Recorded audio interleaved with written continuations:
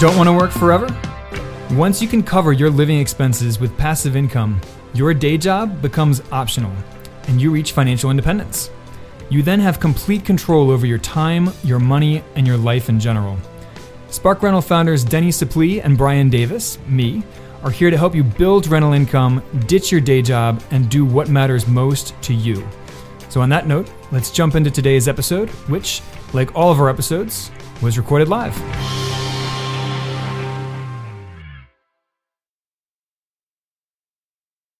Happy Tuesday, everybody. This is Denny Suplee here from Spark Rental. How's everybody doing? Hey, everyone. Please let us know where you're coming in from. Put it in the chat.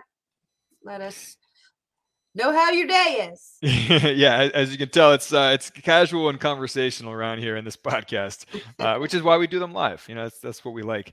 So last week I interviewed Don Thornton. We talked about short sale investing and infinite banking and how to use infinite banking for asset protection and tax protection. Today, we're going in a bit of a different route, and we're talking about something that Denny and I have talked about before to some extent. We're talking about, should rising crime rates in cities deter you from investing in urban areas? And Denny and I we're trying not to be biased about this, but we've both had such bad experiences with city real estate that it's going to be hard to make this unbiased. But maybe if anybody out there is watching and you have investments in a city and you've had really good experiences, let us know. Well, exactly. And that's why we try to keep this conversational, keep it going both ways and not just a diatribe of us ranting at you guys. So Denny, let's jump in and start talking about some of the downsides in investing in urban areas. So why shouldn't people invest in major cities? We all know that things tend to be, so especially like if you're a new investor, you can probably get good deals. And if you buy like a duplex and you go for like if you're a first timer and you're going to live on one side, you can get all kinds of grants and stuff because they have first time home buyer grants in a lot of your cities. I know we have them in Philly. While we're on that topic, can you think of any other advantages to investing in urban areas? No.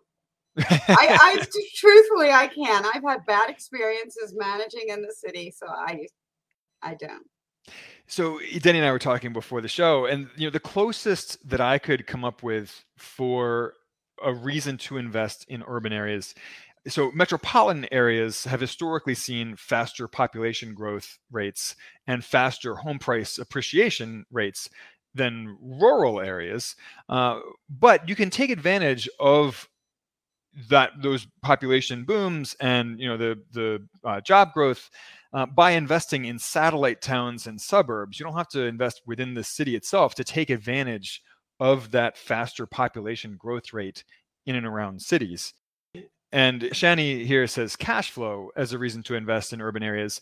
And so Shani, I sort of agree with you. So on paper, urban rental properties have higher cap rates. That being said, my experience has been that in reality, you actually end up with lower returns because there are a lot of hidden costs that just don't appear when you run the numbers on paper for cap rates. And we'll talk about some of those higher expenses in a minute. Well, I guess let's just jump right in and start talking about some of the downsides to urban investing. So some of those hidden costs that don't often show up when you're calculating like net operating income and calculating expenses when running cash flow numbers and cap rates, things like crime rates, vandalism. I've had the air conditioning condensers ripped apart at my urban rental properties, so people could go in and steal all the copper piping out of them. Higher turnover rates I've experienced in urban real estate investing. Turnovers are where most of your labor and most of your expenses are as a landlord. So higher turnover rates can actually just destroy your returns, and they don't easily show up when you're running the numbers on paper. You also have higher property tax rates in cities compared to suburbs and rural areas, which eat into your returns, of course, and your cash flow. So Shani responded here, Class A versus Class D. It depends on your goals, and that's certainly true. Christina Colin says Class D or C are a big no-no for her. And I'm with you 100% nowadays, Christina. To give you a little bit of a background, I got my start investing in, oh, it looks like we lost Denny here. She was having some internet stability issues, so it might just be me for a minute, you guys. So I started out investing in Baltimore real estate, and they were more like lower end affordable housing, single family rental properties. And I just got eaten alive with negative cash flow.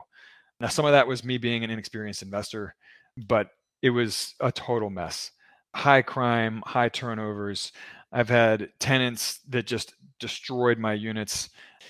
In urban areas, you also have tenant-friendly laws and regulations that are downright anti-landlord in many cases. And that goes from, not just the obvious stuff like rent control and rent stabilization policies, but also things like how long it takes to evict a tenant who hasn't paid their rent. I've had it take 11 months to evict tenants before because they knew every trick in the book to keep prolonging the eviction process. There she is. Hey, Denny, welcome back. Well, I guess maybe she's back. Maybe she's not. We'll see. Denny, can you hear me? Yes. All right. So, Denny, I was running through some of the disadvantages of investing in cities, from higher property tax rates to higher crimes, higher turnover rates, greater odds of tenant property damage, higher crime rates, of course. And, in fact, Denny and I were talking before we went live. So during the pandemic in particular, there's been a huge jump in violent crime rates after they've been going down for several decades. Violent crime rates in the U.S. have been going down since the early 90s. And then in the mid to late 2000s, or I'm sorry, 2010s, they started ticking back up. And then they just skyrocketed in 2020. And yes, they rose in urban areas, suburban areas, and rural areas, across the board. But they rose twice as fast in major cities as opposed to suburban areas and metropolitan counties. So to put specific numbers on those, murder rates rose 34.2% in major cities in 2020 compared to 2019. And they grew at half of that rate in metropolitan counties and suburbs. So 17.4% increase in murder rates in those areas. And that, by the way, that's from FBI Uniform Crime Reporting statistics. So now, much of that we have to take into consideration the population. I mean, you have closer and more population in the rural areas. Well, I mean, the urban areas compared to. We're not here to try to lay blame or say why these trends are happening. The point is that there are significantly higher crime rates in cities than there are in suburbs and rural areas. You can get political about it and try to explain it away, one way or the other. I don't care about any of that for these purposes. As a real estate investor, I only care that crime rates are way higher in cities than they are outside of cities. True that. And Shani says, I prefer A-, B, or C+. And I hear you, Shani. So we did a co-investing deal. And this is actually, obviously this is anecdotal, but so last year we did a co-investing deal where, with some of our students, we went in on a single family rental property in a suburb of Detroit, C+ area, not a great area. And sure enough, we had a neighbor hit the fence with their car and did a bunch of damage to the fence. Wouldn't admit it, wouldn't fix it, of course. And we had the fence going along the property between our property and the neighbors. So there was no one else who could have broken this fence. It's not like someone could have swerved off the road and hit it. But they refused to admit it. They're like, nope, wasn't me. And that's the kind of stuff that you don't see as often in rural areas. And I've seen that happen many, many times in Baltimore City, where I grew up investing. Denny, you have some war stories from Philadelphia, I'm told. Yes. I was managing a house also where they went in and they broke in and did all kinds of horrible things, and then they wanted the copper tubing. So, yep. And that stuff is a lot of money. Oh, yeah. The quality of the tenants in lower end urban areas can totally destroy your returns. Denny and I say all the time that the quality of your renters determines the quality of your returns. And it's very true. And yes, there are upscale areas in cities, of course, with terrible cap rates, right? I mean, you're not going to get better cap rates in those higher end urban areas than you're going to get in, say, the suburbs. But you do get some of the disadvantages still in those higher end urban areas compared to equivalent socioeconomic levels in surrounding suburbs or in rural areas. For example, even in high-end urban neighborhoods, you still have to put up with the tenant-friendly laws and the higher property tax rates and higher crime rates, even in better urban areas than you're going to have in equivalent salaried areas in the suburbs. So you still get a lot of the disadvantages of city investing in high-end urban areas without a lot of the benefits. I think we also should mention that good tenant or not, and obviously we want to do our due diligence and make sure we get the best tenant possible, city or suburb. But in the cities, a lot of the damage and stuff comes not even from within, it comes from without, and that you can't control. I had a really good tenant in a lower end urban neighborhood once, and they left after a year because the crime in the neighborhood was so bad, and because he and his family had bad experiences with the neighbors. There were drugs, and he didn't want his kids around them. And so even when you do find good tenants in rougher neighborhoods or in any urban neighborhood, they can still be driven away by some of the other factors in the area. And as someone who used to live I've spent most of my life living in cities. I'm not anti-city by any stretch. I live in a city today.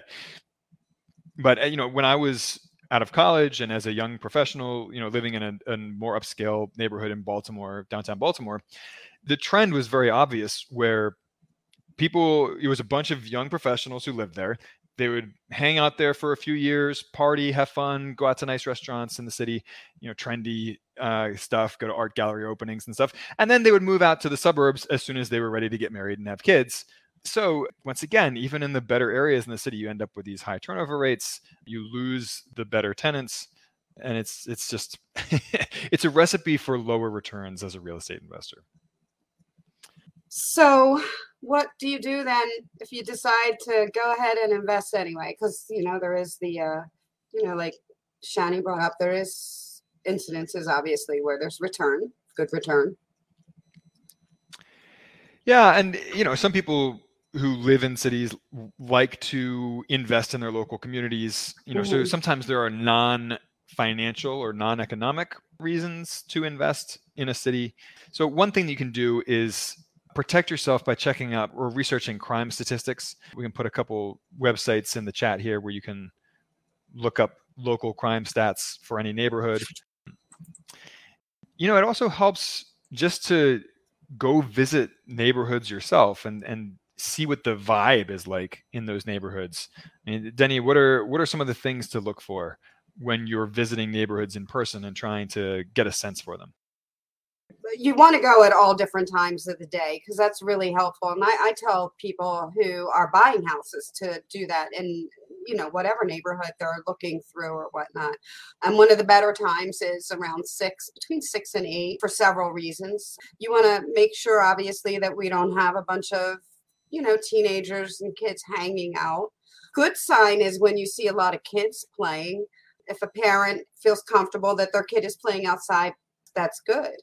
It's like Shani said, common sense. I mean, that's somewhat common sense to check out. I also talk to your postman.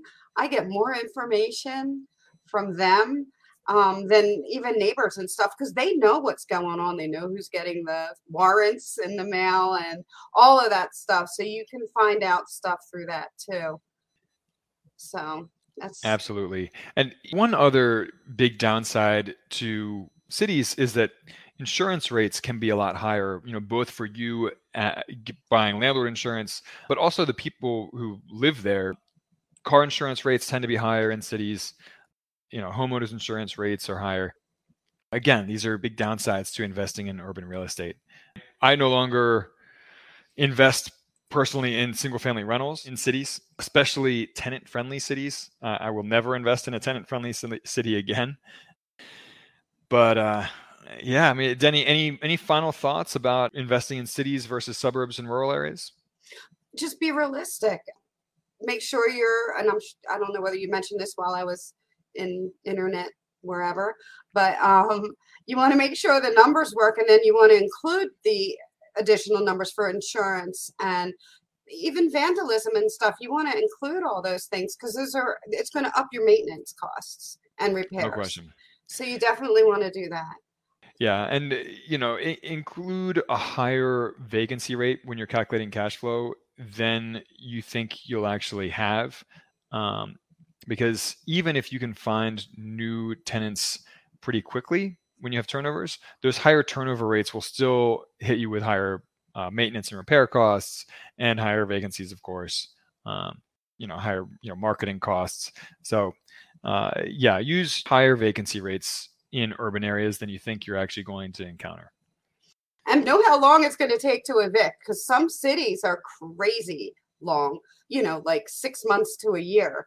I mean, it's taken me almost a year. I had a nightmare like that too. And maybe I'm wrong, but it seems like there's more professional tenants in the cities. They kind of know their way and they use it more. So they can get away with it because of tenant-friendly laws. Right. I mean, it's hard to be a professional tenant in cities and states with more landlord-friendly laws. So that's true. All right. On that note, we will wrap things up for this week. Let us know what you want to hear about in the weeks to come. Support at sparkrental.com. We read them all. We will catch you on the flip side. All right. You guys have a great day. Bye. Did you know we offer a free 8-video course on how to reach financial independence with real estate? It's super bingeable, with each video around 10 minutes long, but packed with information. Visit sparkrental.com/learn for instant access, and please don't forget to rate and review our podcast on iTunes, Stitcher, or wherever you listen. Thanks for joining us, and we will catch you on the flip side.